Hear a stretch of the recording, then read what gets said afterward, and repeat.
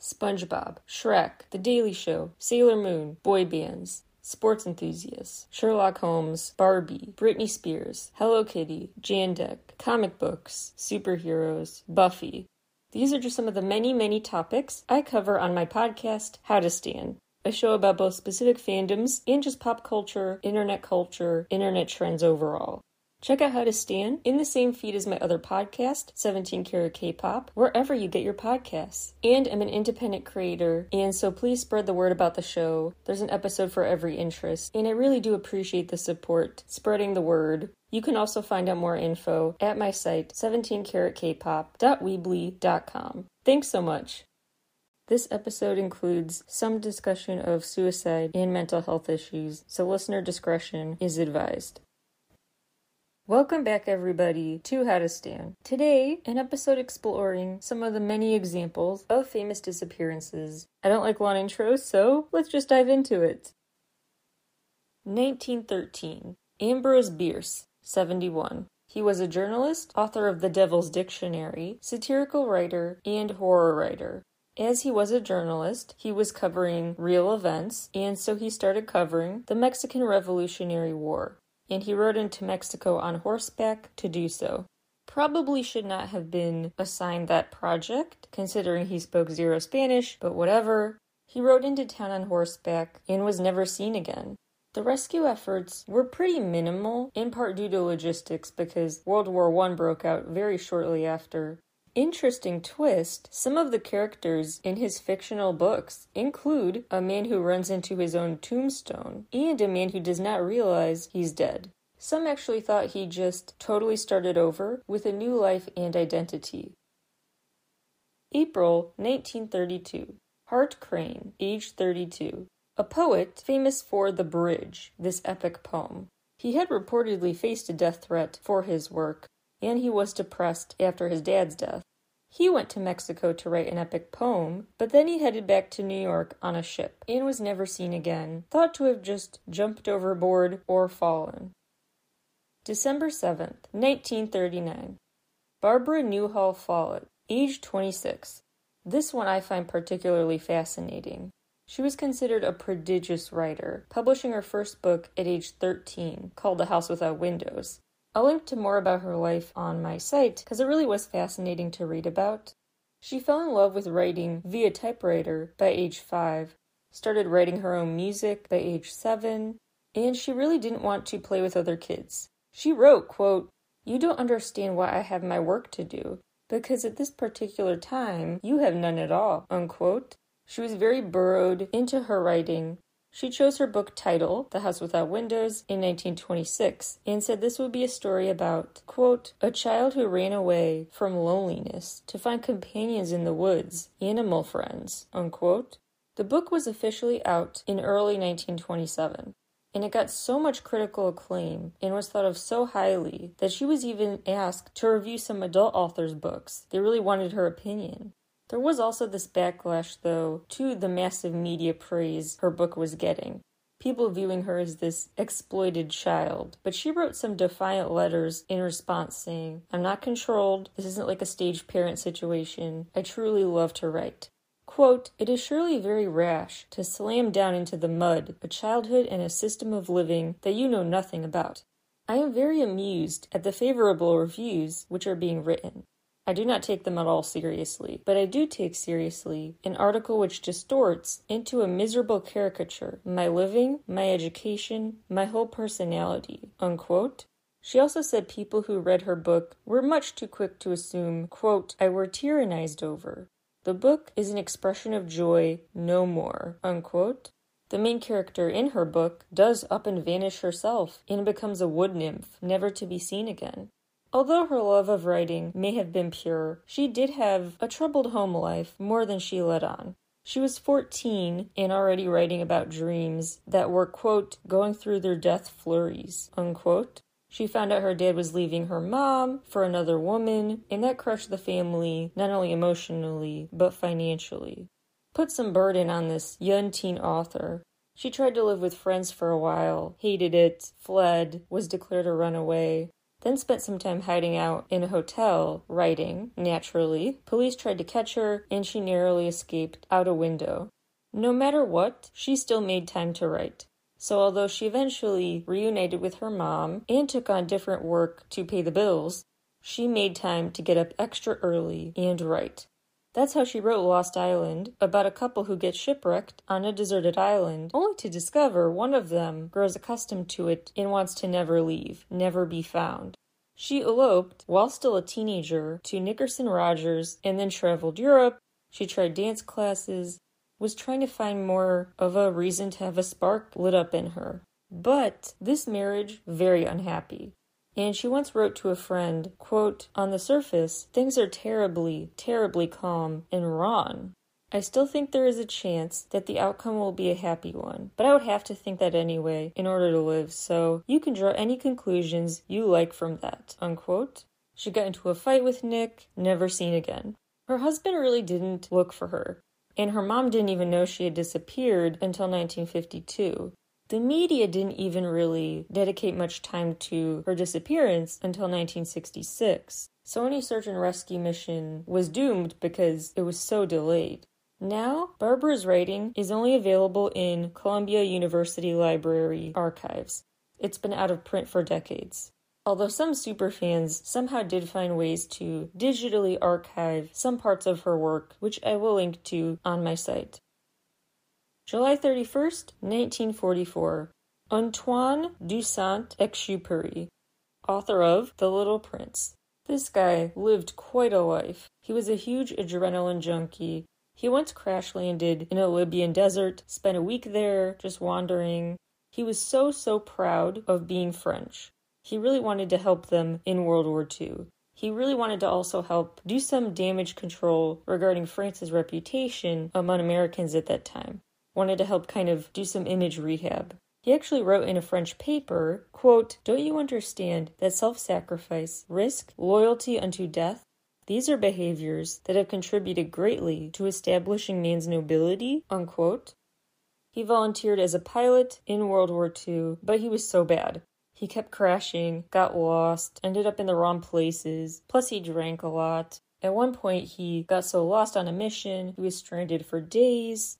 And because of his wanderlust, who's to say he didn't just enjoy not being found for a while? Bottom line, Antoine became more of a liability than an asset. He was, however, eventually reinstated in 1943, and he got an exemption to fly an aircraft that only people under 30 were allowed to fly for some reason, and he was 42. But he messed up a lot. I haven't even mentioned yet that he misread directions and damaged a plane wing once, because he flew, instead of the expected 6,500 feet in the air, he flew 23,000 feet. Classic misread. Without an oxygen mask, mind you. He seemed quite blinded to his shortcomings, though, felt very entitled, because when he saw someone else about to execute a mission he thought, that should have gone to me, he would get very mad and bitter about it. Part of the reason he got so many chances was because of John Phillips, a photographer for Life magazine, who really helped some deal-making, and authorized Antoine for 5 more missions, basically offering reputational help, photo essays in exchange for him getting to do this. Antoine was not seen again, setting off for the Mediterranean on a mission. The plane wreck was found in 2000, but never a body. Several days before he left and was never seen again, his iconic book, The Little Prince, was published, about someone who travels the world basically. December 1944. Glenn Miller, age 40, a trombone player and arranger for other musical artists who eventually started his own band. His band was set to perform for the troops, so he got on a plane to Paris and was never seen again. The plane they took was really flimsy, so flimsy it was thought to have disintegrated on impact, so it would have caused instant death for sure if it crashed, and it did have fuel intake issues that could lead to a crash. What made this case more interesting, though, is that he was thought to have secretly spied for the Allies, although no concrete proof of that was ever unveiled. Also raising eyebrows was the fact some big news channels didn't report about him missing for over a week, a critical window of time people could have stayed on the lookout. One theory about what happened is that Miller's plane was down by a bomb, because Allies just dumped some bombs over the English Channel to drop the load. And the timing just could not have been worse for them to also be there. Others say that timing is not accurate. Lots of speculation, never a clear answer. Finally, an investigation was launched in 2009 after pressure from Miller's son, who wanted to live free of all these conspiracy theories that plagued his family. Unfortunately, Miller's son is now dead, never found out what happened to him. October 7th, 1949. Jean Spangler, 27. An actress and dancer who stayed an extra in 1940s movies, so never credited. She went to the farmer's market one day. Witnesses do report seeing her get there safely, but she was never seen again after that. She said she was going out both to the farmer's market and a night shoot, but there is no record with the Screen Extras Guild of her having a shoot scheduled. An eyewitness reported her at the market looking like she was waiting for someone. She had a very contentious relationship with her ex, lots of child support and custody, feuds, very tense divorce proceedings. 2 days after disappearing, a note was found in a purse in Griffith Park. The employee found this note in Ferndale, a location famous for killers leaving victims there. The note said, quote, "Kirk, can't wait any longer. Going to see Dr. Scott. It will work best this way while Mother is away," unquote. They think the Dr. Scott she was referring to was this famous medical student who was doing secret abortions in the area, but they never found him to question him. A different Scott she could have been referring to was an Army lieutenant she had an affair with. He had been very abusive in the past. Some friends thought, yeah, she was pregnant, and others thought, didn't hear anything about that. One Kirk was questioned, but determined to be innocent, so people are wondering, who's this other Kirk? There were reported follow-up sightings of Spangler, but never a follow-up lead. The LA Times even used to run a yearly story on the anniversary of her disappearance, bringing attention again to this disappearance, but they stopped doing that after a few years of no leads. An extra wrinkle in this case that left people theorizing more people wanted her dead. She was rumored to have gotten on the bad side of Mickey Cohen, the leader of organized crime. She had been previously spotted with a henchman of his. These henchmen she was around also ended up disappearing around this time. However, Spangler's mom says she was, quote, "not the kind of girl to get mixed up with people like that," unquote. July 18, 1955. Weldon Keys, a poet who really got along in elite writing circles in New York. Although it's interesting because he's remembered very fondly with admiration by poets and writers, but scholars and historians think he really wasn't all that special. But the people who did find his writing very special were very inspired by it. Some even compiled a book of their Keys-inspired writing called Aspects of Robinson. He was known for much more too. He painted, he wrote a film score, he made his own experimental films. He wrote an unpublished novel that was written in the aftermath of Pearl Harbor and was declared, quote, "too unpatriotic to publish." He was last heard from very upset, talking about never feeling like his big break as a writer would come. And he had considered just starting a life over, moving to Mexico. July 18th, he made 2 phone calls. One to Janet Richards, the person he told, "I might just leave for Mexico and start over," and one to a broadcaster and writer, Pauline Kael. He was a very troubled soul. He named his cat Lonesome. He himself struggled with mental illness. His wife had a psychotic break of her own that led to a divorce. He took drugs he thought would help his own mental illness, and they made it worse. He was declared psychologically unfit for military service. He had even planned to write a book about suicide called How Not to and Why Not to Do It, but never finished the book. It was on his mind a lot. His car was found by the Golden Gate Bridge with the key still in the ignition.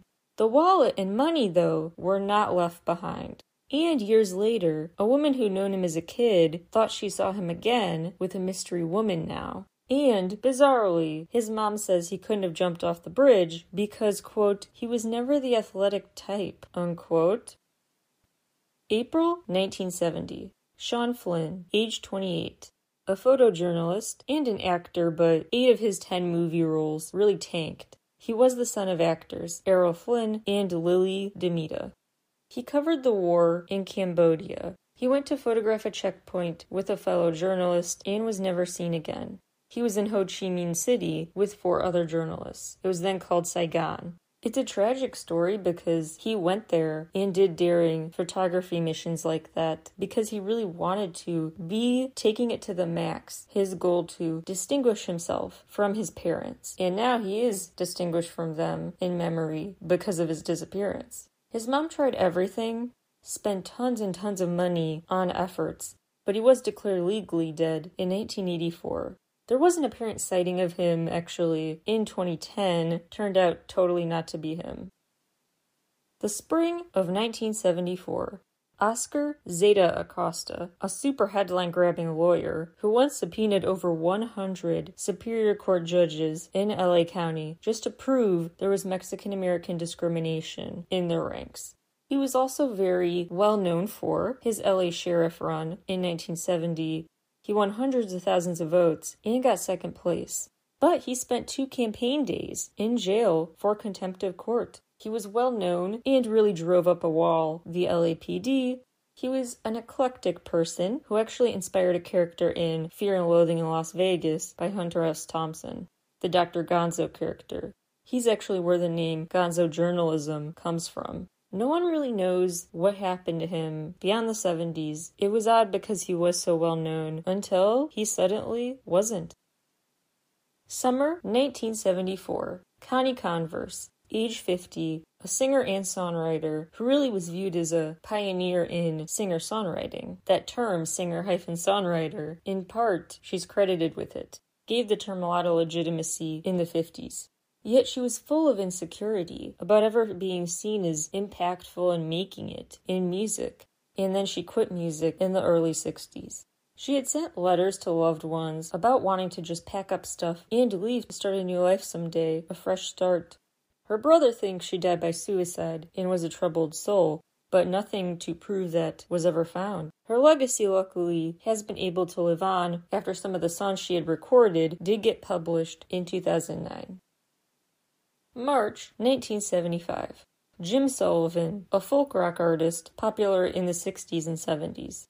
He was on his way to Nashville. His car was found abandoned in a desert outside Santa Rosa, New Mexico, and his wallet and guitar were found left in a nearby motel. What makes that story interesting is that he had released a song called UFO about driving into the desert and then getting abducted by an alien. You never know. October 1977. Virgil Wintermute, a 60-year-old NCAA player. He went out on a boat with a friend on Lake Washington. The friend fell asleep, woke up, he was gone, never seen again. Some people suspect this friend was being nefarious. Nothing to prove that, though. His son actually thinks he might have just fallen overboard because he took a heart medicine that could have induced a medical episode. April 1978. Seattle Supersonics basketball player John Brisker. He had a terrible reputation, really bad rep, for being angry, confrontational, intimidating, grudge-holding, and so people didn't want to trade him. The Sonics were trying to trade him, even desperately tried to just buy him out of his contract. Then he was just dropped in 1975. He physically was very confrontational, left people on edge. He even sent 2 cops to the hospital in 1971 after this fight over a cab. He got into a physical fight, breaking a jaw in September 1973, causing 4 of his teeth to fall out. He also was in big trouble financially. He used to own a club, which closed down, and at that time he owed over $40,000 in rent, back taxes, etc. He also was abusive to his ex-wife, allegedly, and he seemed very emotionally overwhelmed upon hearing he was going to be a dad. Those close to him tried to dissuade him from his plans to take a trip to Africa. They just thought he was not in the right place mentally to go on a trip right now. But he ignored their concerns and said he was off to Africa, never to be seen again. A State Department spokesperson said, quote, "Essentially, we don't consider him dead," unquote.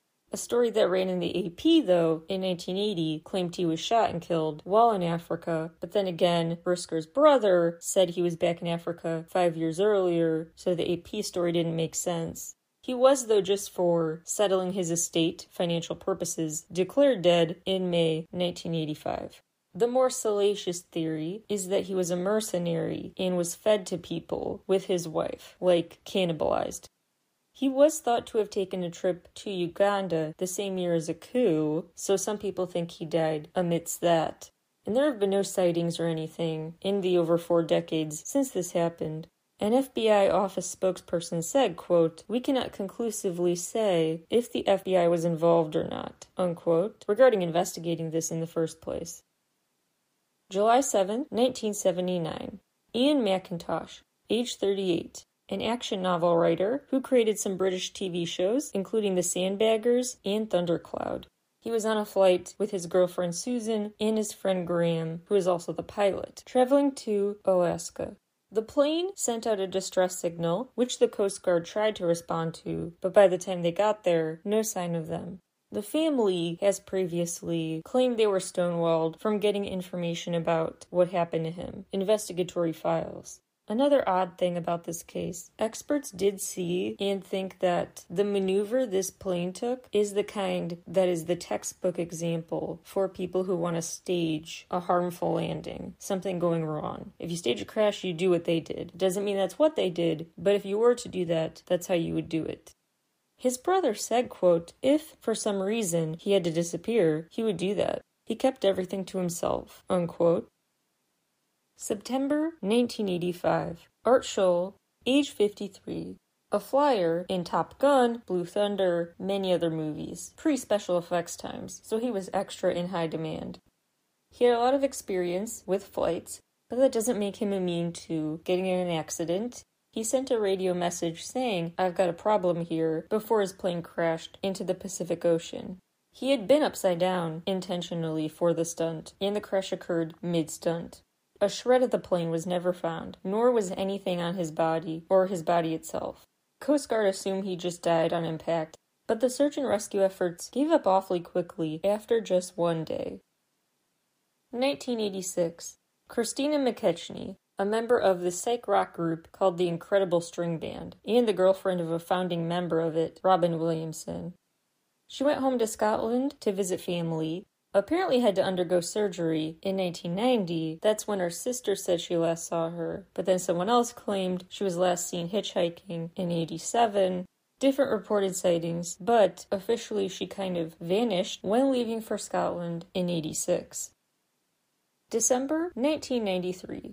Pierre Bianconi, a French soccer star who developed quite a bad reputation, to say the least. He was even banned for 6 months after headbutting a referee so hard he caused a nosebleed. He even slapped an opponent during a game once. He was last seen in Bastia. His car was found there, but never a trace of him. January 1994. Ilenia Carisi, a 23-year-old daughter of the famous Italian singer Albano Carisi, winner of the local version of Eurovision, and a singer-songwriter Romina Power. They were like a Hollywood it couple in the 90s. She was on a sabbatical, alone, for research purposes, from the University of London. She went to Florida, then New Orleans for it, and was never seen again. Her passport was left behind. She didn't bother taking her passport on a trip from London to the US. I guess if you're famous, they let you slide without it. I don't know. February 1st, 1995. Richie Edwards, age 27. The guitarist and a songwriter for Manic Street Preachers. He lived a really troubled, sad life, very troubled person, history of drug and alcohol abuse, depression. He developed this reputation for really dark lyrics, gory publicity stunts, very disturbing stuff. He would say in interviews a lot how he felt born to be forever alone, unloved. He withdrew quite a bit of money from his bank account in the 2 weeks leading up to his disappearance. 2 weeks after he disappeared, his car was found at the Severn Bridge, the place connecting England and Wales. He was writing about that bridge and wanting to escape off of it by age 13. At his last gig, he treated it as sort of a last hurrah. He invited a lot of people from significant times in his life to see this show. They smashed their equipment during the show. They went out guns blazing, really. He had that big send-off show, basically. Later, his passport was found, as well as a note to his girlfriend, and a toll booth ticket for the bridge in the hotel room. The cops, disturbingly, had a sneak attack basically, an unannounced 3 a.m. raid on the family's home, investigating an allegation the family had manufactured this whole story. Other flawed handlings of the case laid out by his sister. Quote, "When we read the police file, we found that Richard had been certified as high risk, yet there was never any helicopter or river searches. The people who last saw him were never interviewed. There wasn't a DNA sample on file until 2005, and even then I had to instigate the submission of this to their database. Due to the logistics of a disappearance, there were actually 3 separate police forces working on the case, which made it very difficult to get information. It was frustrating to see a police officer give an interview about Richard to a music magazine at the time, yet we couldn't reach them by phone. After 6 months, there was a statement from the officer in charge saying that it was, quote, highly likely Richard was no longer with us, unquote. For estate-related legal reasons, he was declared legally dead November 2008, but since has been reportedly spotted at several locations. His uncle actually also disappeared previously, which had fascinated Richie. He thought the story was so interesting when his uncle just went off the grid on purpose for a full decade. The laws actually have changed since this case, so now families can oversee more affairs-related stuff without so soon requiring their loved ones to legally be declared dead, which will hopefully limit the trauma a little bit from their quest to bring loved ones home. November 2000. Scott Smith, the bassist in the Canadian rock band Loverboy, quite popular in the 80s. There was a benefit concert for diabetes research in Vancouver, and he went missing right afterwards. Right from the show, he thought, I'm going to go on a spontaneous trip to Mexico. He went on a sailboat with his fiancée and a friend, Bill. But Bill later told authorities the boat flipped during a storm in a 25-foot wave. No body was ever found, and search and rescue efforts were really hampered because of the storm. After the weather had cleared up, his family did foot the bill for a private search, but nothing came of it. Early July 2002. Bison Deal, born Brian Carson Williams, an NBA star. He once played for Orlando, Denver, LA, Detroit. He won a championship with the Chicago Bulls. He also just did a bunch of different stuff. Like, he lived like a nomad. He even learned to sail and then bought a boat, named it the Hakuna Matata in a dark, ironic twist. Somehow he disappeared despite being 6'11". He was going to take his Hakuna Matata to Tahiti with his girlfriend and the skipper Bertrand. He was never seen again, nor was his fiancée. The skipper was arrested 2 months after this happened, but not about this case. It was because he was caught trying to buy something with someone else's checks. He was released on bail, but died via an intentional insulin overdose. He had docked the boat July 20th and was alone. Investigators found bullet holes in the boat and that he had placed a call to his mom saying he couldn't survive in prison. The most likely explanation, authorities say, is that Bertrand killed them, threw them in the ocean, but it was never conclusively stated that way. June 2005. Patrick McDermott, age 48, a cinematographer who dated Olivia Newton-John on and off for 9 years. That added a lot of fuel to the buzz about this case, but just to be very clear, in her defense, I don't think it was shady at all. She didn't comment on his disappearance for 7 weeks, because they had broken up by then, by the time he disappeared. She probably thought it was none of her business, if she even knew about this. But some people found it just so suspicious that she was silent on this. I wouldn't read into that.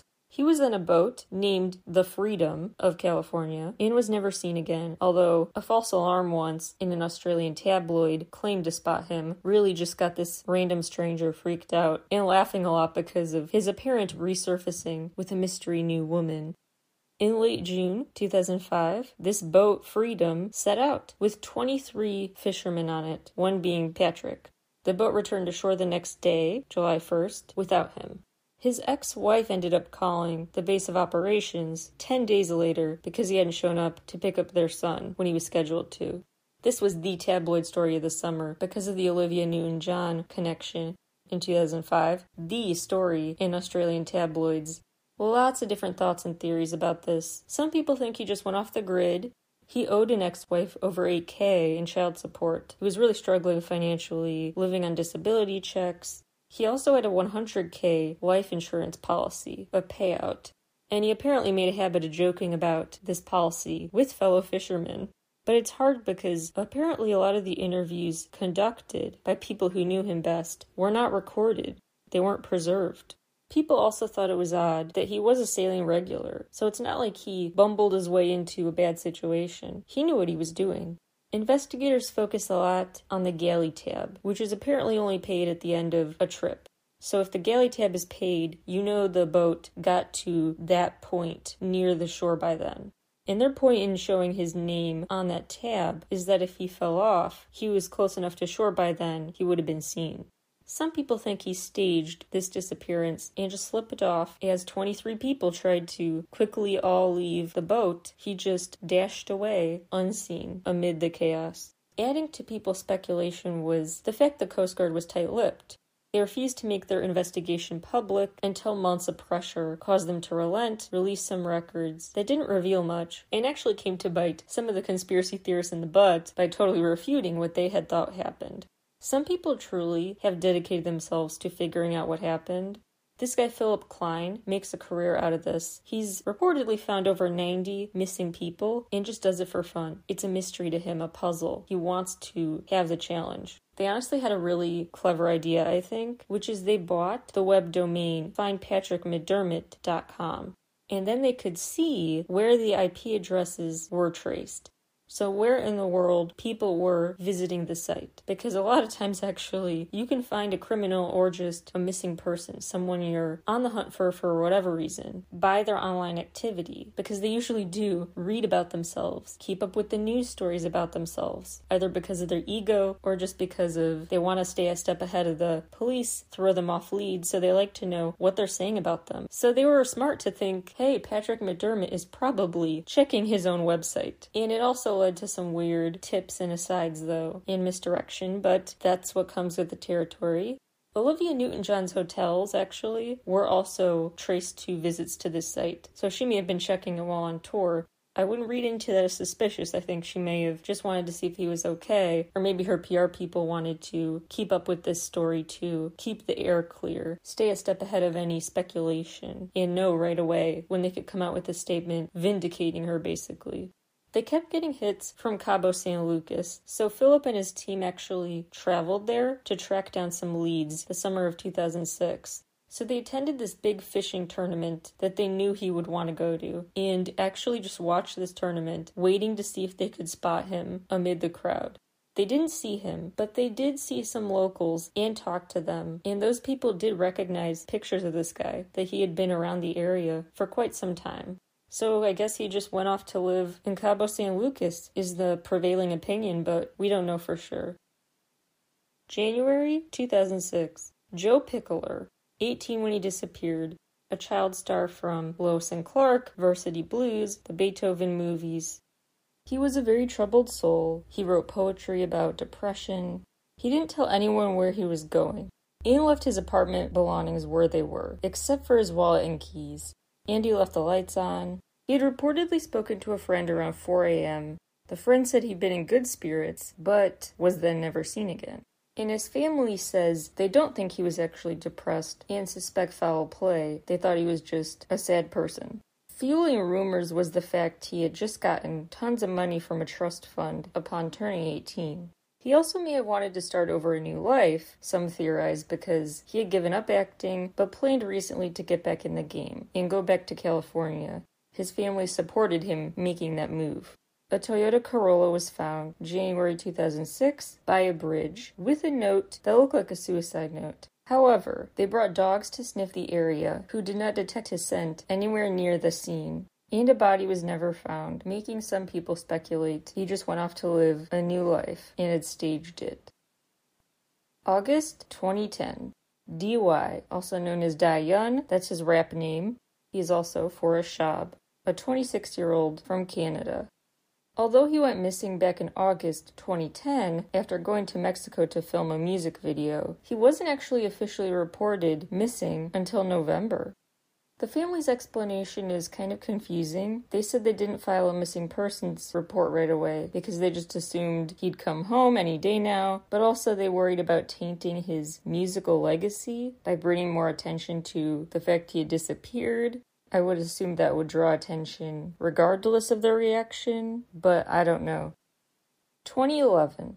Daniel Lind Lagerlöf, a very famous Swedish writer and director.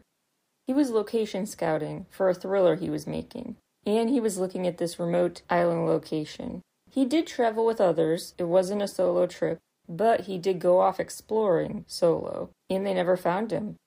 He is officially, as of recording time, still considered missing over a decade later. 2014. Rico Harris, a basketball star who had a lot going for him. He was actually a member of the Harlem Globetrotters for just 1 month, but still. His teammate called him, quote, Lamar Odom before Lamar Odom, unquote, as a compliment. He actually once played for a traveling team Master P, the rapper, sponsored. He helped an underdog team emerge victorious, win their first state title. He was once considered the best high school player in California, period. But reaching a career peak before even turning 20 has its downsides and can take a mental toll, where you're stuck wondering, while your peers still feel like they have their whole life ahead of them, what do you have left to achieve? He also struggled because it sounds like he always wanted validation for more than physical prowess. And he was very excited to move on to showing his brainier side, and he was looking forward to an upcoming job interview he had for an appraisal business. He also pursued acting at one point, left Hollywood High once he was itching to play sports again. He's had a lot of different interests. He was a very shy high schooler. He went from school to school, trying to start over again and again. He led a life of drug abuse, got drunk a lot, partied a lot, fell into a depression, grew up with an absentee dad, so he became the man of the house at a very, very too young age. He actually tried a couple times to reconcile with his dad. Those attempts fell flat. He just was not met halfway, no matter what. He really was pretty much at rock bottom emotionally when he was at Arizona State and super homesick. Then he went back home, and his mom really became sort of a caretaker for him, as if he was an elderly relative. He was still getting recruiter letters, but he started ignoring them and just turning down every offer because he felt like they were substanceless, and he was tired of being recognized for just his physical ability. And he thought we're proud of you, we see potential in you comments were really hollow and just did not please him. Basketball was no longer fulfilling. He even, after applying for the NBA draft in '98, then took his name out of the running a few days beforehand. He was suspended for 2 games in a separate incident, and he never bothered to show up to the meeting where he was about to be reinstated. He also got into physical fights before, one that may have affected his long-term cognitive function, when someone whacked him on the back of the head with a baseball bat. He was arrested over 100 times, often for public intoxication. He did seem to be going in a promising direction in his life. After checking into rehab, he started really loving time, volunteering at a soup kitchen. He became a mentor for others, got a security guard job he liked, made some new friends, met his girlfriend Jennifer, who apparently he actually got into a heated fight with his roommate about, and he was kind of given a choose me or her ultimatum. He chose her over his friend and left in the middle of the night, so he wouldn't know that he chose her until he was far away, leaving the roommate with a bunch of bills. The couple wasn't a storybook romance. They fought a lot. There was also the questionable choice to share financial accounts and a Facebook page, so they became very privacy-free. The scene of the disappearance is pretty odd. The car was found with the doors locked. A backpack and phone were found nearly 2 miles out from where they found the car. His wallet was still in the car, as were most of his credit cards, but not his driver's license or cash. The car was out of gas and had a dead battery, at least by the time it was impounded. They also found plastic bottles in the car, one empty, one half full, both smelling like alcohol. The more interesting part to me is the size 18 shoe prints they spotted. 8 days after Harris left LA, new size 18 footprints were discovered a few yards away, and then an eyewitness claimed, "Yeah, I saw him, he's still out here, saw him recently." Harris's family thinks he's probably still alive and just enjoying a life incognito. They also think it's possible he's living off of money from a separate bank account his girlfriend did not know about. There was a 3-day search and rescue effort that did not turn up where he was. But people have seen him and seen those telltale shoe prints since what happened. I want to end with a story backing up in the timeline that I saved for last for a reason.